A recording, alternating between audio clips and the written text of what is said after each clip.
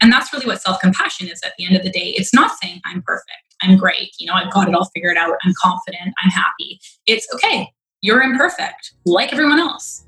That's okay. Strive to be better, strive to learn. There's room for learning there. That's good. Hi, I'm Zoe. Hi, I'm Erica. Hey, Erica.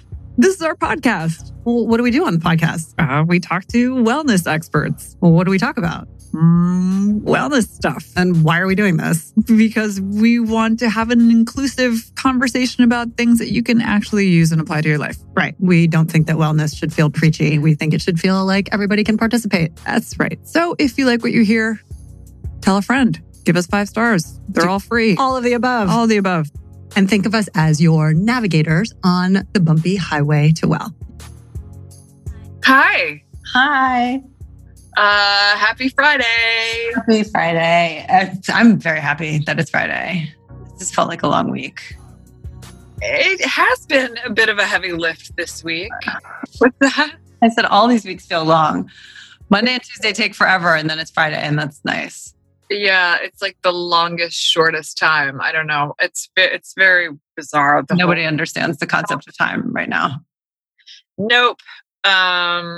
Yes, it's all very disorienting. But our conversation, I think, served as a wonderful redirection.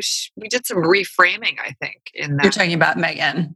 Talking about Megan. Yeah. Conversation with Megan. Megan Bruneau.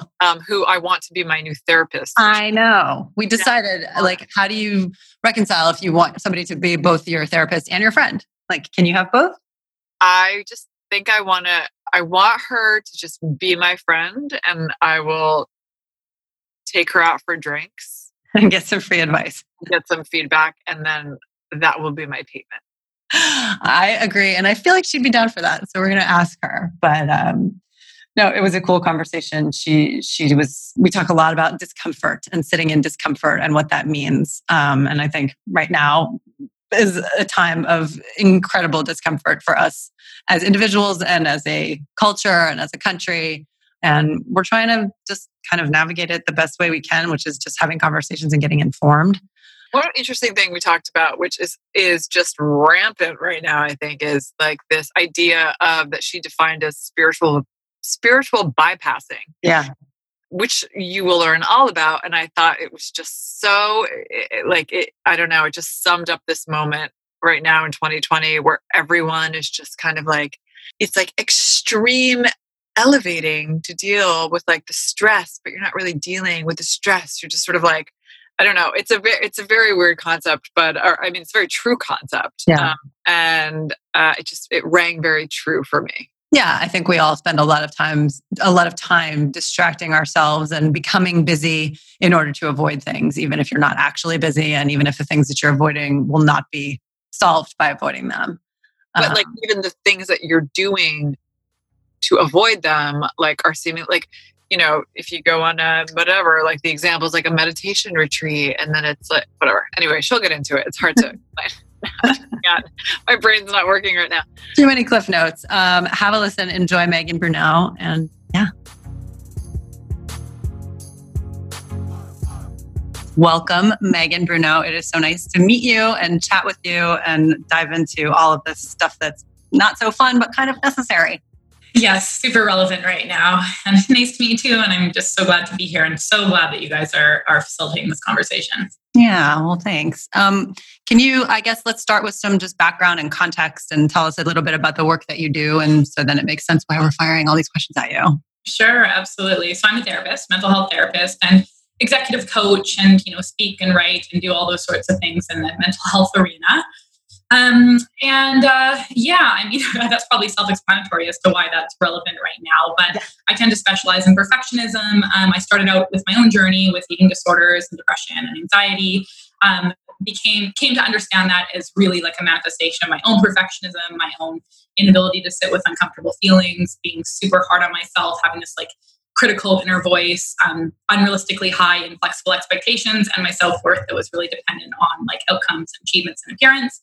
So through my own kind of cliche, like white yoga girl, spiritual awakening, heartbreak kind of situation about a decade ago, when I was ironically finishing my master's in psychology.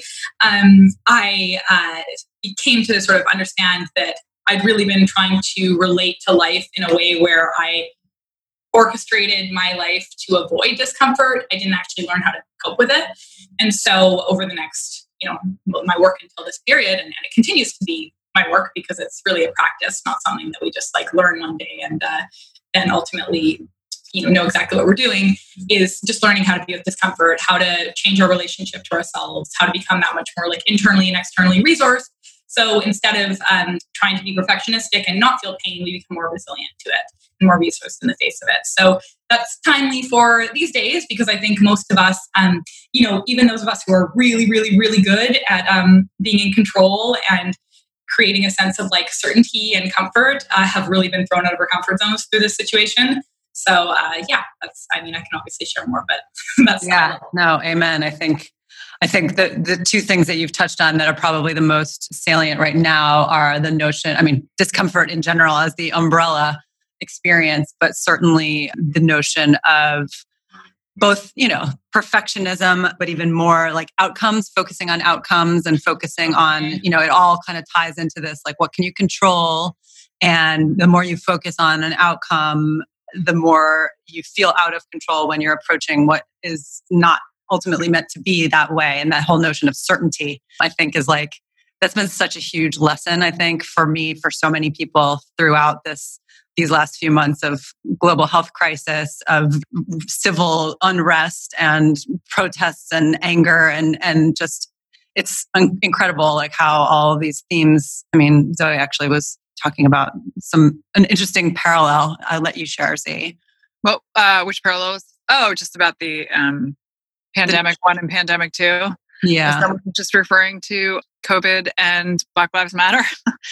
I just thought it was interesting that the way that COVID is manifesting is through respiratory issues, and that is how people are dying because they literally can no longer breathe. And it's right on the heels of now we have Black Lives Matter, and this is not the first time someone has said I can't breathe.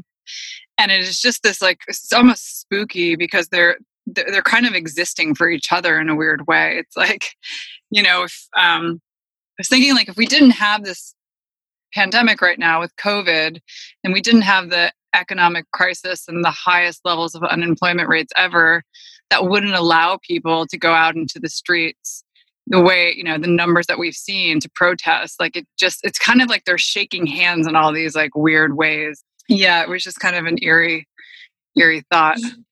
Yeah, I think, I definitely hear I agree with some of the parallels there. And I don't know if you intended it this way or not, Zoe, but like, I would just be mindful about calling it like pandemic 1 and pandemic 2 as though Black Lives Matter is a pandemic when it's actually racism that's the pandemic, like I think Black Lives Matter is for sure. Anti-racist, like social justice. And just a clarification, I think for like anyone who might be listening and hear that is it being perceived as a negative thing, but obviously I want to open that up for you to clarify. Yeah, for sure.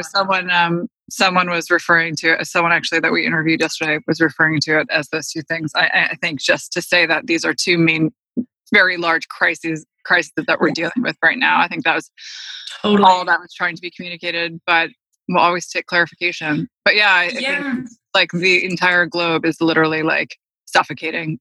It's like totally. Yeah.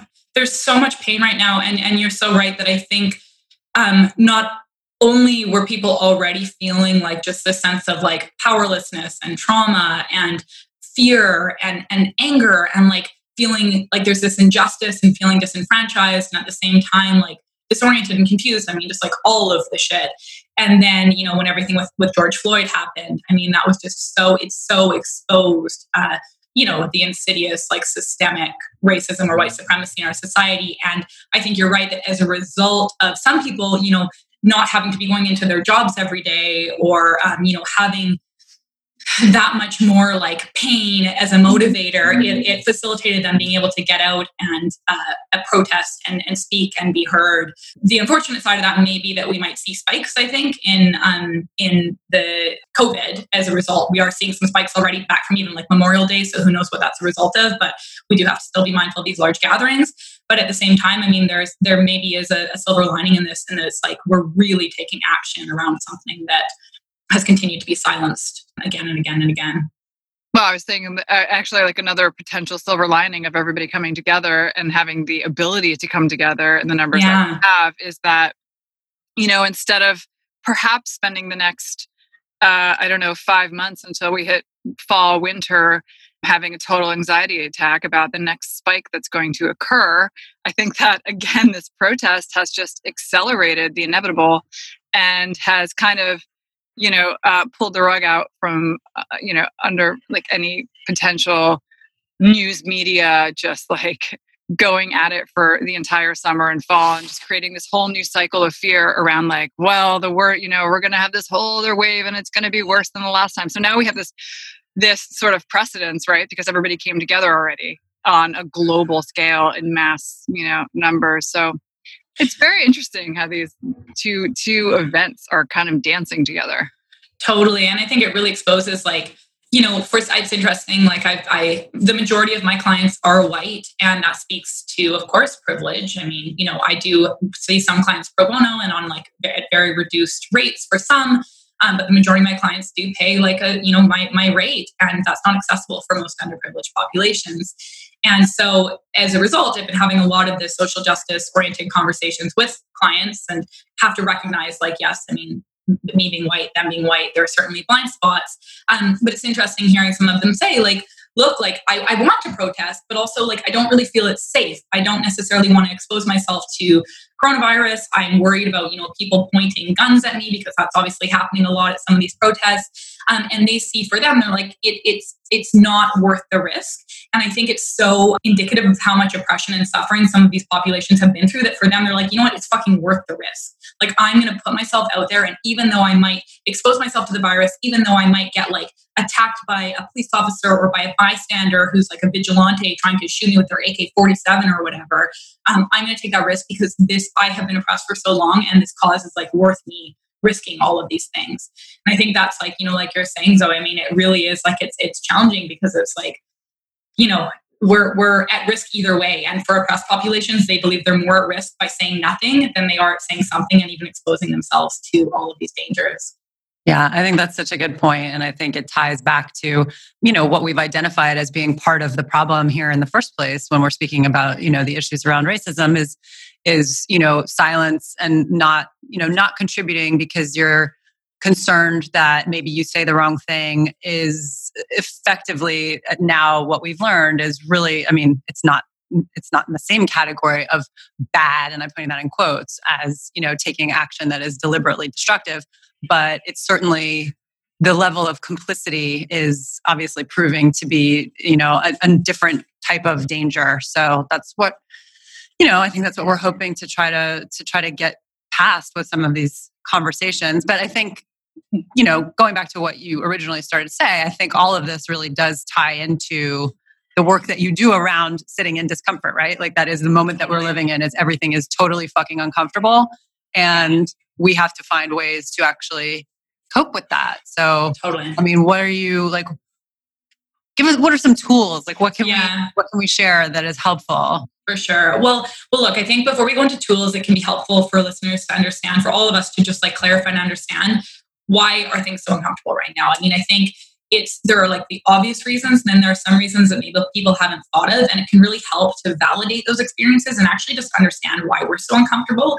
A lot of people, I find are coming to me and they're like, I don't get it. Like I'm either like, I'm still employed or I'm not alone. And yet I still have this like intense anxiety and I'm unable to sleep and I'm unable to eat, or I'm, binging every day or whatever.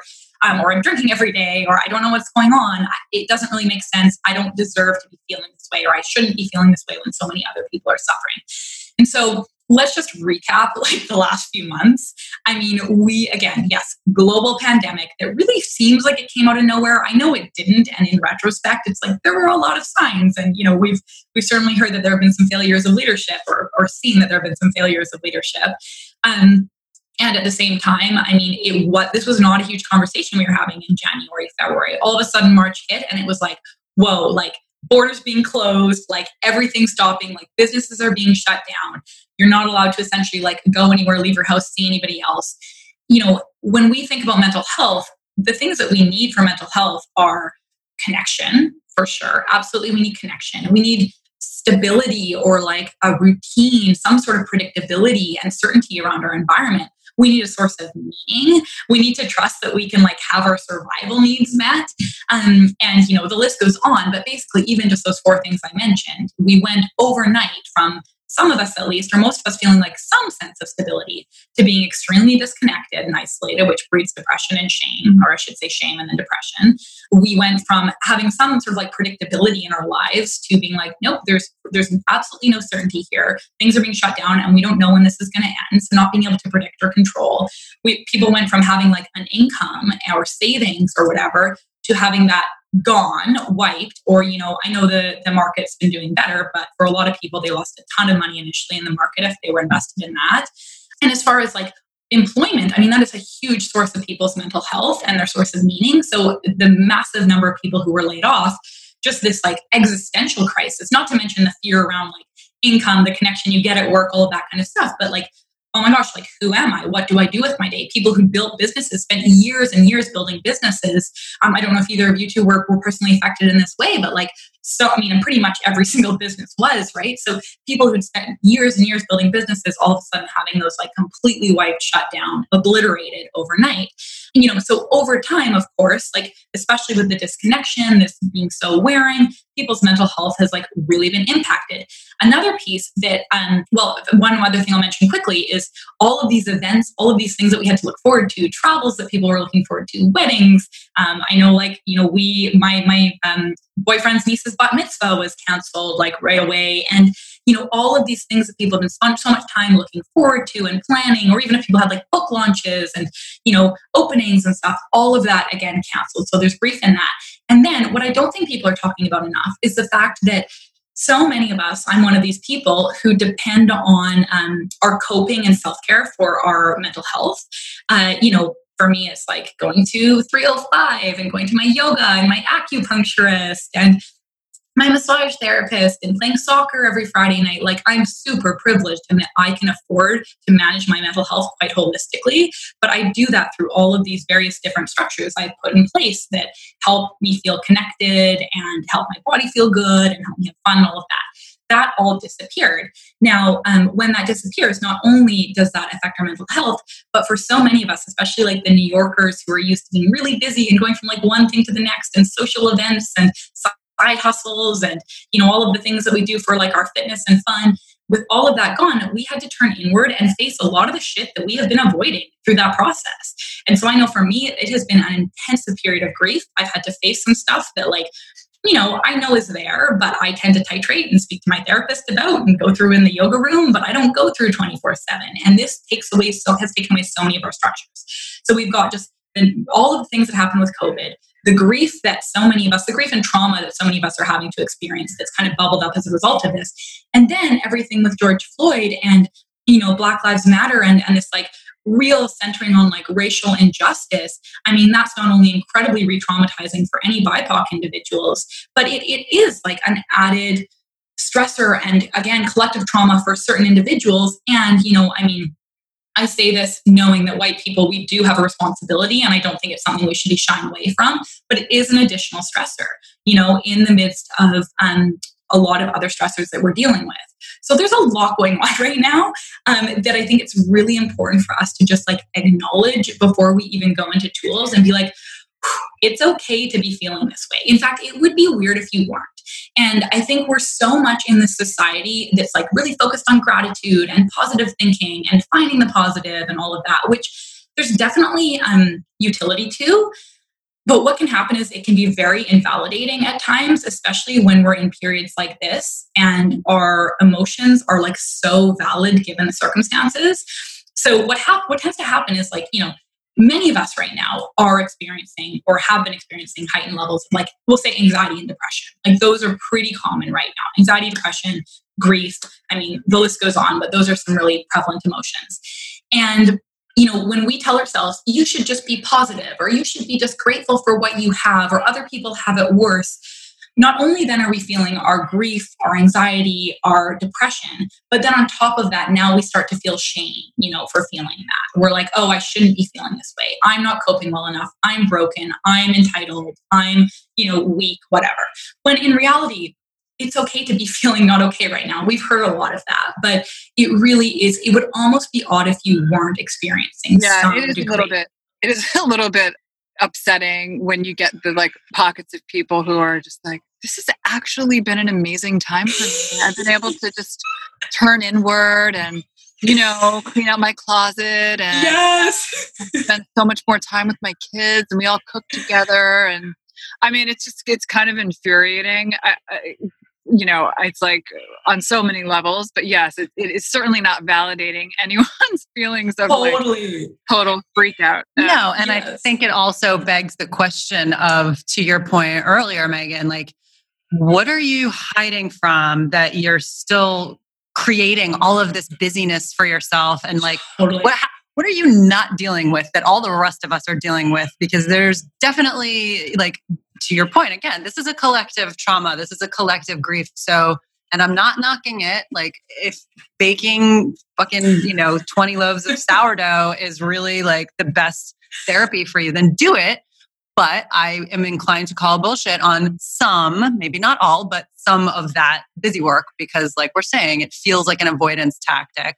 That's Zoe, that's such a great point. And actually you brought up something I completely forgot to mention, which was all of the working parents right now whose kids have been out of school, that they've had to full-time parent and full-time be at work. And also, maybe be a caregiver for an elderly parent right now. Right. Well, they're also terrified of killing their elderly parent should they get COVID, and also take care of the household because they no longer can outsource some of those duties. Women, of course, bearing the brunt of all of this. So that's, just the added stress of this all I didn't even mention, and the responsibilities. And yes, I think like those of us who are saying, this has been such a great time, and I've just like really been able to take a break. Not only, yes, is that potentially a reflection of spiritual bypassing or avoiding, what might really be there, but it's often also a huge reflection of privilege and exactly what, people are protesting over. I mean, it's people who are like, yes, I have tons of savings and I can afford to not work for a while. And yeah, I'll just take this time to just relax, because they're not worrying about where their next rent payment is going to come from, or how they're going to put food on the table, or, if they're going to get sick or whatever, because they don't have to go in and be an essential worker. So it really is so important. As like, I'll share many tools and whatnot, but the first and most important tool, in my opinion, is to give yourself permission to like be in this shit right now, to feel uncomfortable. This is a chapter or a season. This is not indicative of the rest of our lives, hopefully. It's a normal response to abnormal circumstances. And, I often talk about the evolutionary utility of emotions, which a lot of people find quite helpful to see it through this lens. Again, especially in like the wellness industry, we're inundated with messages about positivity, and we're told to choose happiness. And we're told things like, anger is like drinking poison and expecting someone else to die and stuff like that. When actually anger is a sign that a boundary has been crossed, or an injustice has occurred, or you've been mistreated, or need to advocate for yourself or someone else. Without anger, we would not have women wouldn't be able to vote, and LGBTQ people wouldn't be able to marry, or get married. There are all of these social causes that would not have seen change and justice and advocacy if it weren't for anger. And that's just one uncomfortable emotion that tends to get I say pathologized, but like turned into a pathology in the wellness world. If we look at loneliness, which people always say, it's okay to be alone, but it's not okay to be lonely. Like we have all of these platitudes, and I could go on about all of them. We should do a whole session on the platitudes that make me just like, oh, I want to pull my hair out. Yeah. But like, you're like, oh, it's okay to be alone, but not lonely. It's like, no, loneliness is an evolutionarily adaptive emotion that is there to tell us to connect. Because if we go back 200,000 years to our cave person days and we lived in groups, emotions were the pro-social signals that kept us together in groups so that we could survive and we could procreate. They made sure that we got enough to eat because we were able to all get in on the kill. They made sure that we stayed safe from predators. And, they made sure that like anxiety, for example, that fight or flight response protected us from, the tiger on the savannah. And they made sure that we stayed together and we stayed in the group so that we could procreate and be safe. So even things like rejection, shame, loneliness, guilt, all of these emotions are uncomfortable for a reason because they're telling us, hey, you've done something against your morals or something that might leave you ostracized from the group, or you're disconnected in some way, like connect so that you can be apart and be safe. And oftentimes that's really profound for people to understand because they have been indoctrinated into this wellness bullshit that says, you're supposed to be happy all the time. And once we give ourselves permission to feel our discomfort, we have access to mindfulness, which is another overused term that none of us, we don't always understand. But really what mindfulness is being able to just notice our present moment experience, our emotions, our thoughts, our sensory experience, whether we're like, seeing something or hearing something or an experience in our body, to notice it in the present moment without judgment and with acceptance. And we cannot be with discomfort without mindfulness. So I always give that little bit of psychoeducation around the evolutionary nature of our emotions so people can see, oh, actually, my emotions are there for a reason. They're there to tell me something. It doesn't mean I'm a failure. It doesn't mean I'm weak. It doesn't mean I necessarily have to go on antidepressants or anti-anxiety medication. Sometimes that's helpful, but shouldn't always be the knee-jerk response. And so once we do that, once we can acknowledge that difficult emotion, then we can look at it and be like, okay, are you telling me the truth? When I am about to give a talk or go on a podcast, like in this instance right now, I'm always going to feel a little bit of anxiety. That means I care, and anxiety is telling me like, you could screw up, but it's not telling me my life is in danger. Now, our body interprets it in the same way as if, I were going to be attacked by like a wild animal or something like that. So that's where it's important for us to look at that emotion and understand the circumstances and be able to tell whether or not we should actually listen to the anxiety and I should be like, sorry, gals, I'm sick. I don't want to do the podcast anymore. Or whether I should kind of push through that discomfort and trust that it will eventually burn off. To give you an alternate example, if I were walking home from the bar at night, assuming bars are open again one day, and I have the choice of going through like a dark alley and taking a shortcut home or taking a well-lit path, and I start to feel anxiety when I go down the dark alley, it makes sense that I listen to my anxiety. It's telling me this is dangerous and I should take a different street. So once we start to gain this kind of emotional intelligence that comes through our experience of mindfulness, then we're so much more in control of our response to our difficult emotions and to our discomfort. Those are all great points. And I feel like I need to listen to them on loop, like on a daily basis, especially the 2 points about, well, let's just go with anger, giving yourself permission to feel that. And yes, to your point, I'm like, we all need to remind ourselves that we've gone way too far down the wellness rabbit hole and calling it quote unquote wellness. We all kind of need to just pull up for a minute and like reevaluate what we're telling each other to do. Because it's really not that great, at least for our mental state. Yeah. It's like, we're not going to be all cross-legged every day with chanting our mantras and just be totally zen and present and in the moment and full of gratitude and love and joy. It's just like, no, there's some shit going on in the world and I feel angry and sad. Exactly. And there's no action that can come out of that, which I think is such a valid point. Yes, exactly. And I think, the feminist in me says that through this like, oh, just be kumbaya and love and light, which is like another one that I'm just like, love and light. It's like, that's a way that we continue to silence women and keep us quiet so we don't speak up and keep us demure and acquiescing and placating and, oh no, we're too bitchy if we express any form of need. But, it is through being able to express the injustice that so many oppressed populations, obviously, du jour is Black people right now, but, women as well, LGBTQ people, people who are not of able body. Like, I mean, there's obviously a huge list of and many layers of oppression when it comes to this. But, it is so important for us to listen to our anger. And coming back to mindfulness, remember the emotion itself is neither good nor bad. I mean, it's probably there for a reason. And our work is to look at it and see if it's telling us something worth responding to. But it's the violence and the aggression that usually is the unhelpful response to anger. Now, sometimes there is a place for violence and aggression. So, you think of somebody in an abusive relationship, sometimes they need to fight back, right? Or they need to speak up. Sometimes there needs to be aggression to set a boundary. So, I certainly won't offer an opinion on whether or not some of the aggression that we're seeing right now in response to the oppression that Black people have experienced for hundreds of years is serving. I mean, I think it's warranted, but I don't know if it will ultimately be serving. But you could say that, it's their only choice. When a population or a person has been trapped in a situation and oppressed indefinitely, they basically have two choices. They can either accept it in this like learned helplessness kind of way where they continue to be abused, or they can fight back. Because if they're not being heard through assertiveness, then aggressiveness is kind of the only way to go. So yes, I think like anger, loneliness, sadness, anxiety, disappointment, heartbreak, like there's just so many things that we're experiencing right now. And it's really important to honor that and be like, I see you and I hear what you're feeling, like to ourselves, like say that to ourselves, It makes sense you're feeling this way. I have a friend who I will obviously not name, who always kind of has this way about her that is like, we could be talking about any subject or maybe a person who is upsetting or a subject that's upsetting or whatever. And I will have a very strong reaction to it.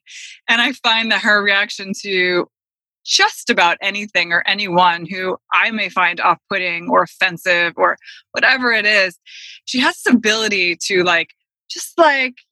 be unaffected and let it roll off and just sort of choose love kind of thing. Like, why am I going to, and I find this so frustrating. And it's not the only person I see this quality in, but to me, it's sort of this like accepting behavior from others that I think is inappropriate or unacceptable. And she almost presents it in a way that is almost like the moral high ground. And like, I'm just sort of more evolved and like, oh, look at you still stuck in your anger and your anger, you silly girl. And I'm like Zenner than thou kind of thing. Yeah. And I'm just like so loving and accepting and non-judgmental of everyone. That I live in this bubble. And I don't know how to interpret that. I mean, I do have my own interpretation of that, which I think is total bullshit. And I see it as someone who's it's an excuse because they don't have sort of like the backbone to stand up for themselves or to say, or, like maybe they just can't take confrontation. But, what is your take on that? And like, where is the line there? Like, when is someone being too sort of accepting of like the state of things or the way people are, they're being treated? And like, I don't know. It's very vague and broad, I understand, but. No, I think look, like there are so many different ways I can respond to this and I'll offer my thoughts. And I think, yes, it's rampant. I mean, are you too familiar with the terms? And I can define them anyway, because I don't imagine all listeners are, but spiritual materialism and spiritual bypassing. Have either of those no, I heard familiar? you say spiritual bypassing earlier and I was like, yep, okay. There's that word. Yeah. Okay. So it might be helpful to frame it through this perspective. And I think that whole like love and light and love is the highest kind of form of spirituality and forgiveness. Yes, exactly. And forgiveness and stuff, that can be incredibly invalidating and damaging, especially to those of us who are survivors of experiences. And, from like on an individual level, if that were my client, then it wouldn't necessarily be up to me to say you're doing it wrong. I mean, if that person's experience truly is that they're happy and they are pleased with their situation and it feels good, it's not really my place to say like, you're not being socially responsible by not advocating, because the individual would be my client. But on more of a like social justice level, I think these two things, spiritual materialism and spiritual bypassing, are rampant in the wellness industry. And I'll explain what they are. So spiritual materialism is this sort of like ironic process where people use spirituality to feed their ego. So you see it a lot in the wellness industry in New York, in LA, where it's like, oh, wait, how many meditation retreats have you done? I've done this many. Or, oh, yeah, no, I just transcended in that meditation. Or, oh, I haven't had gluten for four years. Or like, oh, I just like, no, just choose, again, these sort of choose love, that kind of thing. And it's actually like, it's so ironic because if you think of spirituality, I mean, at least one interpretation of it is that we want to, I think it's unrealistic to completely eradicate our ego, but we want to understand it. We want to understand where we're seeking validation. We want to understand where we're driven by, a need to feel like we're more important than others. And we want to try to get rid of that, or at least like notice how it's causing ourselves and others harm and suffering. But spiritual materialism is this ironic process where we actually use spirituality to feel like we're better than other people. And so you see that a lot in our worlds. And so that may be a little bit of what's going on with your friend who's like, no, I'm just going to say love and choose love.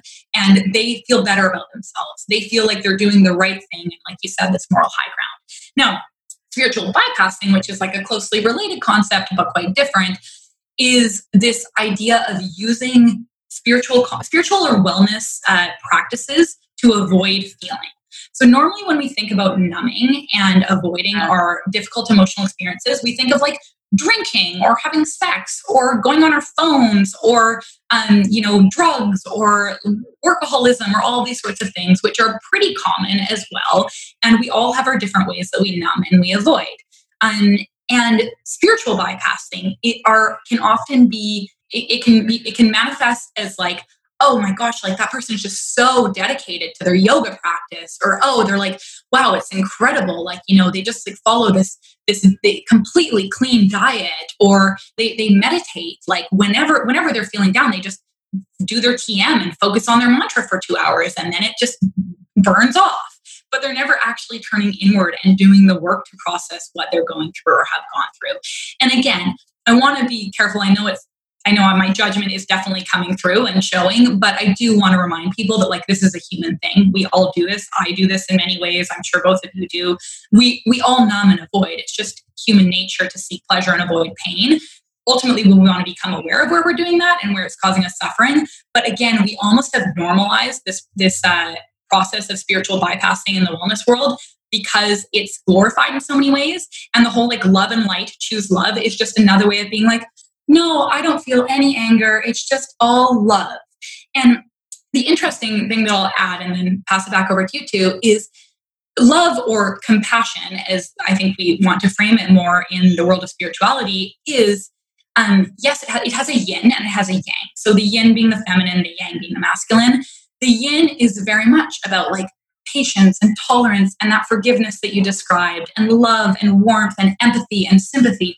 All of those things absolutely are part of compassion, but there's a yang of compassion. And the yang is expectations, boundaries, respect, autonomy, accountability, all of those sorts of things, that growth, a desire for growth and being better, discipline, all of those things we often forget when we look at like love or compassion and think, I'm just going to be like loving to this person. So that means I have no boundaries whatsoever. No, I mean, love and compassion is the same way. I think, Cameron, do you two have kids? You mentioned having kids or?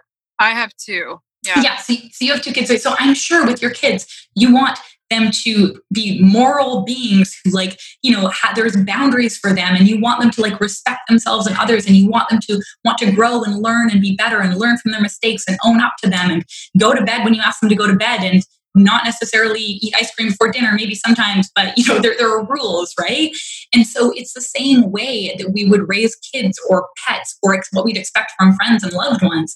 We have to still have this yang side in our compassion. And that often gets lost in this rhetoric of like love and light. And again, it's a reflection of privilege usually, because those of us who can just choose love oftentimes aren't directly affected by the suffering. So again, tangent from Megan, pass it back over to you two. No, not a tangent at all. It's so meaningful. And I feel like it all kind of falls under that header of, we were talking about earlier, in our typical kind of New York culture, it's a badge of honor when you work a 60, 70, 80-hour week compared to the sort of the commoners that work 40 hours. It's a badge of honor to never be off of your phone. It's a badge of honor.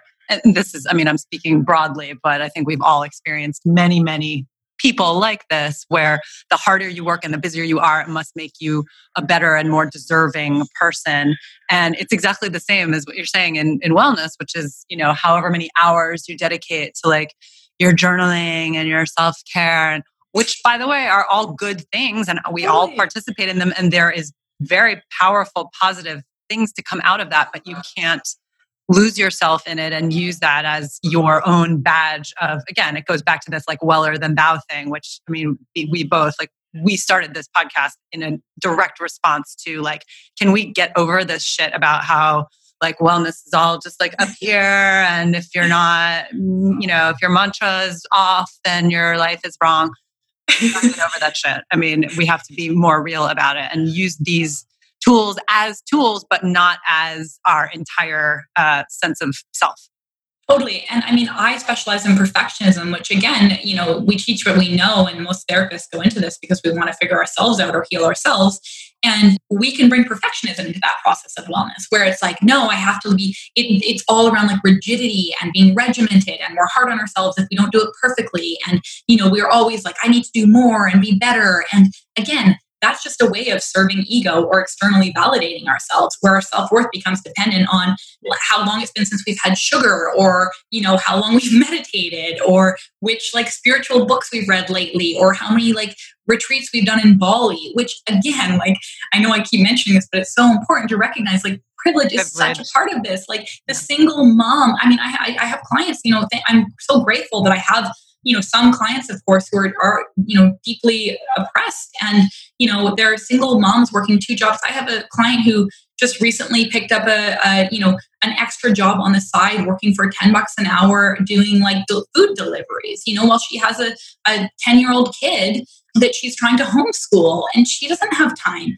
to go to yoga or take time and even do like a Peloton at home, or, go get all her like healthy groceries. She can't afford that either. And so it's, we have to like be really honest with ourselves. I think, again, especially as white people, we want to believe that we've done all this ourselves, and we're like, it's so good for us for doing all our self-care and stuff like that. And it's wonderful that we have opportunity for that, but it's also such a reflection of like the unearned privilege that we all share. Yeah, it's upsetting. Amen. I don't even know what to say about it. It's such a charged, I mean, this topic is so charged right now. And, it's like, again, here I am right now. I am sitting in my own discomfort because, right, I'm like a privileged white woman. And it's like, how dare I even talk about race? Like, how dare I even talk about, what you're starting to touch upon? I feel like I find myself getting into this sort of position a lot in these types of conversation where I'm like, I don't know, am I allowed to talk about this? It's like, it doesn't matter what I say, I'm going to sound like a total asshole. Okay, so maybe I'll just not say anything, but then to not say anything is equally worse. I don't know. It's just a tough topic to talk about. It's always been difficult. It is especially difficult now. Yeah, I mean, it's so layered. Totally. It's so layered. What comes out of that is just what we've been talking about, like at the very least, sitting with that and recognizing it and being mindful of it and naming it, and then taking action based on that. Because if we've learned anything, it's that inaction is more poisonous than any type of action that we can take. Totally. And I think I think the guilt or the discomfort that you feel, Zoe, I mean, look, again, caveat being, 3 white women here right now. I mean, we don't have a lived experience. So I don't know what the playbook is. There is no script for this. We are kind of figuring it out as we go. But I think your guilt or discomfort that you feel upon acknowledging this is healthy. Like that is a sign that you're like, oh yeah, there is, again, unearned privilege here. Like there is an injustice. You can recognize it. And you can recognize that like you've maybe implicitly played a part in it or unconsciously played a part in it. So have I. So like, we all have. We all have internalized white supremacy. And that's just a fact. I mean, it's because we're baked in the same system. It's in the same way that like in this patriarchal society that we're baked into, like, women are also sexist. We also have male supremacy in us, or toxic masculinity affects men and women. Like it's, we want to not necessarily, yes, we want to take personal responsibility, but we want to understand it as like, it's the system that's fucked. So what can we do to change that?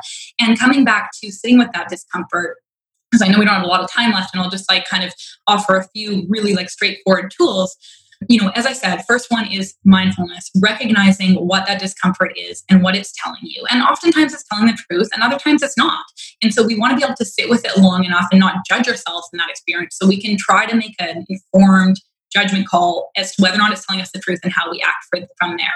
Now, when it comes to everything around race, I say this with the caveat of like, I don't know the answer. I'm still on this journey myself, like, learning and failing every day and trying to understand how I can be within my integrity and do as much like work as is realistic for me, given my capacity and the other shit that I continue to deal with my mental health and whatnot. But, I think we do have to recognize that we're imperfect and there has to be room for that. And so much of perfectionism is having these unrealistic, inflexibly high expectations. And that can come into this process around like confronting our internalized white supremacy. And it can also come into every other aspect of our lives, our relationships, our jobs, our bodies, our performance and our work, like all that sort of stuff. And so it's important for us to remember, like, you're an imperfect human being like everyone else, and that's okay. And that's really what self-compassion is at the end of the day. It's not saying I'm perfect, I'm great, I've got it all figured out, I'm confident, I'm happy. It's okay. You're imperfect like everyone else. That's okay. Strive to be better, strive to learn. There's room for learning there. This is your first time. Maybe if reincarnation is a thing, it's not your first time on this earth, but it's your first time at least remembering this journey on this earth. And there's not a script for a lot of this stuff. And so I think we've got to leave some room for imperfection and strive to be better. And then as far as other tools, we want to look for internal resources and our external resources, whether I'd encourage listeners to even think back on like past challenges you've been through. What got you through that? If I was to ask you what it is about you that got you through those difficult times, whether it was like, losing people in your life or breakups or, job stress or periods where like you had financial insecurity or, there were other crises that you went through, how did you get through that? What is it about you, that made you that resilient? So coming back to what are my internal resources? Why am I picturing like a bottle of wine? Yeah, totally. Well, and also, look, like there's a place for that in coping. It's interesting. I think we oftentimes, numbing has a negative connotation and coping has a positive one. And sometimes coping is numbing and that's okay. I think try to do it as intentionally as possible, but there's absolutely a place for numbing. And especially, I took more Xanax over these last like 2.5 months than I've taken in my life. And I knew that that's what I needed. And, fortunately I trust in my relationship to that drug, but I didn't have a lot of my coping mechanisms. And in order for me to still function at work while I was like living with my boyfriend's family, after thinking I was leaving for 4 days and like didn't have any other coping mechanisms or resources, and I was going through all this shit that I hadn't confronted, I needed it. And that's okay. And so I think don't judge yourself for your coping.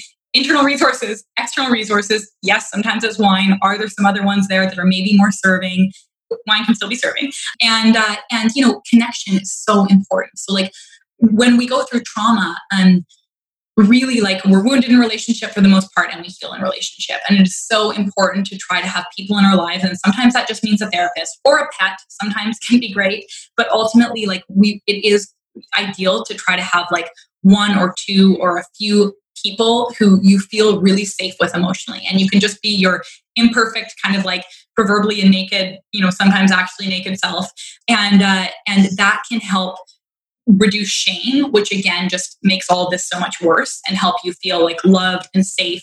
It also on a physiological level takes us out of that state of fight or flight and puts us into what we call tend to befriend, where we feel, the oxytocin and we go into our parasympathetic nervous system versus our sympathetic one. Another piece when it comes to overcoming trauma and everything that we're dealing with right now, boundaries. Boundaries is so, so huge. And experiences of trauma tend to take away our ability to set boundaries because it really is an experience of having our boundaries crossed, of having the rug pulled out from underneath us, of feeling violated often in certain ways.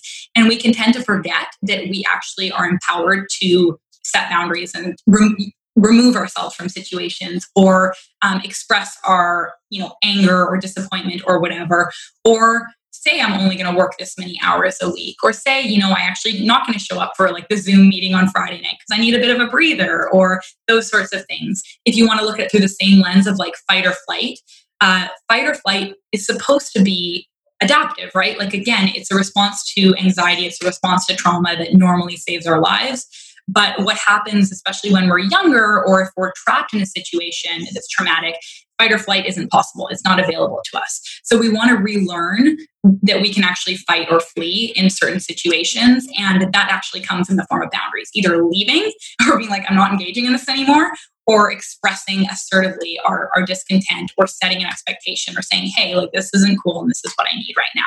There's obviously lots more on boundaries that we're not going to have time for, but I encourage people to Google that one. And then finally, meaning is super important with this kind of thing. It may not have come for you just yet. I know I have a lot of friends. Erica, I know a mutual friend of ours has just been in a really difficult time with her business and everything. And so many people are struggling with their businesses right now. And they're like, but trusting in the fact that at some point, you're going to look back on this experience and be able to integrate it in some way. And then getting to that point can help us fully work through our trauma. So just to recap on all the things that people should be doing: relationship to self and emotions. Make sure that you're being kind to yourself, that you're treating yourself like a friend or a loved one, and you're making space for all of the discomfort and listening to what the emotions are saying. Look at your internal resources, how you got through stuff in the past, and what it is about you that's really resilient internally. External resources, supports, coping, ways of finding meaning in the situation and being able to integrate the narrative. And boundaries are super, super important. So again, I'll pass it over to you guys. I know we only have a couple minutes left. No, but it's all super helpful. I know there's so many other paths I want to go down in this conversation, but I think we're going to just have to have you come back, because we'll do part two. I don't want to do a disservice to some big themes that, that we had touched on or talked about touching on before. But, I think this is all fair to say, we're having a waking up moment. And in waking up comes that moment of realizing that you're in the shit. And to your point, sitting in the shit until it kind of encourages you and inspires you to take action in whatever way that action is. In some way, it's moving things forward. So there's more positive there than there is, even though it's scary. So I don't know. I really appreciate this. I'm obviously going to be calling you for an actual therapy session. I know. I was just thinking, I'm like, I haven't seen my therapist in 8 months. I just decided to take a sort of indefinite break. But what are you doing next week, Megan? Yeah. Where are you located? Normally I'm in New York, and the past couple months I was in DC. Again, thought I was going for 4 days and ended up being there for 2.5 months with my boyfriend's parents. Wearing nothing but a bat mitzvah gown, right? Yeah, exactly. And now I'm in Miami. We came down here. He had a business opportunity. So I was like, absolutely, let's go to Miami. And actually the beaches just opened a couple days ago. So I'm like, water for this empath. And, I went to Target and bought some shirts. So that's where I am now. But normally, I'm so glad you just said water for the empath, because that's absolutely what I want to talk about next time. Because totally, so much all of us out there that are just hyper feelers that are so fucked. Yes, that's me. So normally in New York, but I see clients remotely, and actually have a great associate I just added to my practice who's got lots of spots for seeing people if anyone's interested, and she's a very reasonable price. That's and great. Sliding scale options. Where should we send people to find you?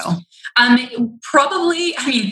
I'm semi-active on Instagram. That is my larger platform, I guess. But I'm sort of the sporadic micro influencer. But my Instagram is just Megan J Bruneau. We're at Megan J Bruneau, which is MEGAN JBRUNEAU.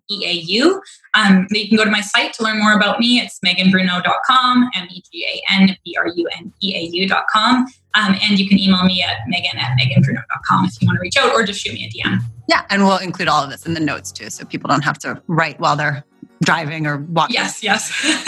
Amazing. Thank you so much, Megan. It was such a pleasure to speak with you. You're so welcome, girls. Thank you for having me. Thank you for just doing this and caring about this and wanting to sit in your own discomfort and do this work. It's so important to have these conversations. Yeah. Thank you so much. This was amazing.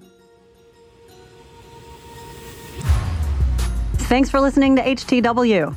If you like what you hear, please subscribe and make sure and rate us on iTunes. You can even give us 5 whole stars if you think we deserve it. If you have ideas for guests or topics, you can call our 1-800 number. Yes, we have a 1-800 number at 800-674-1839, or holler at us on social at HTW Podcast. You can also head to our website at htwpodcast.com for more episode info, and check out our Daily Blend blog to see what we're drinking.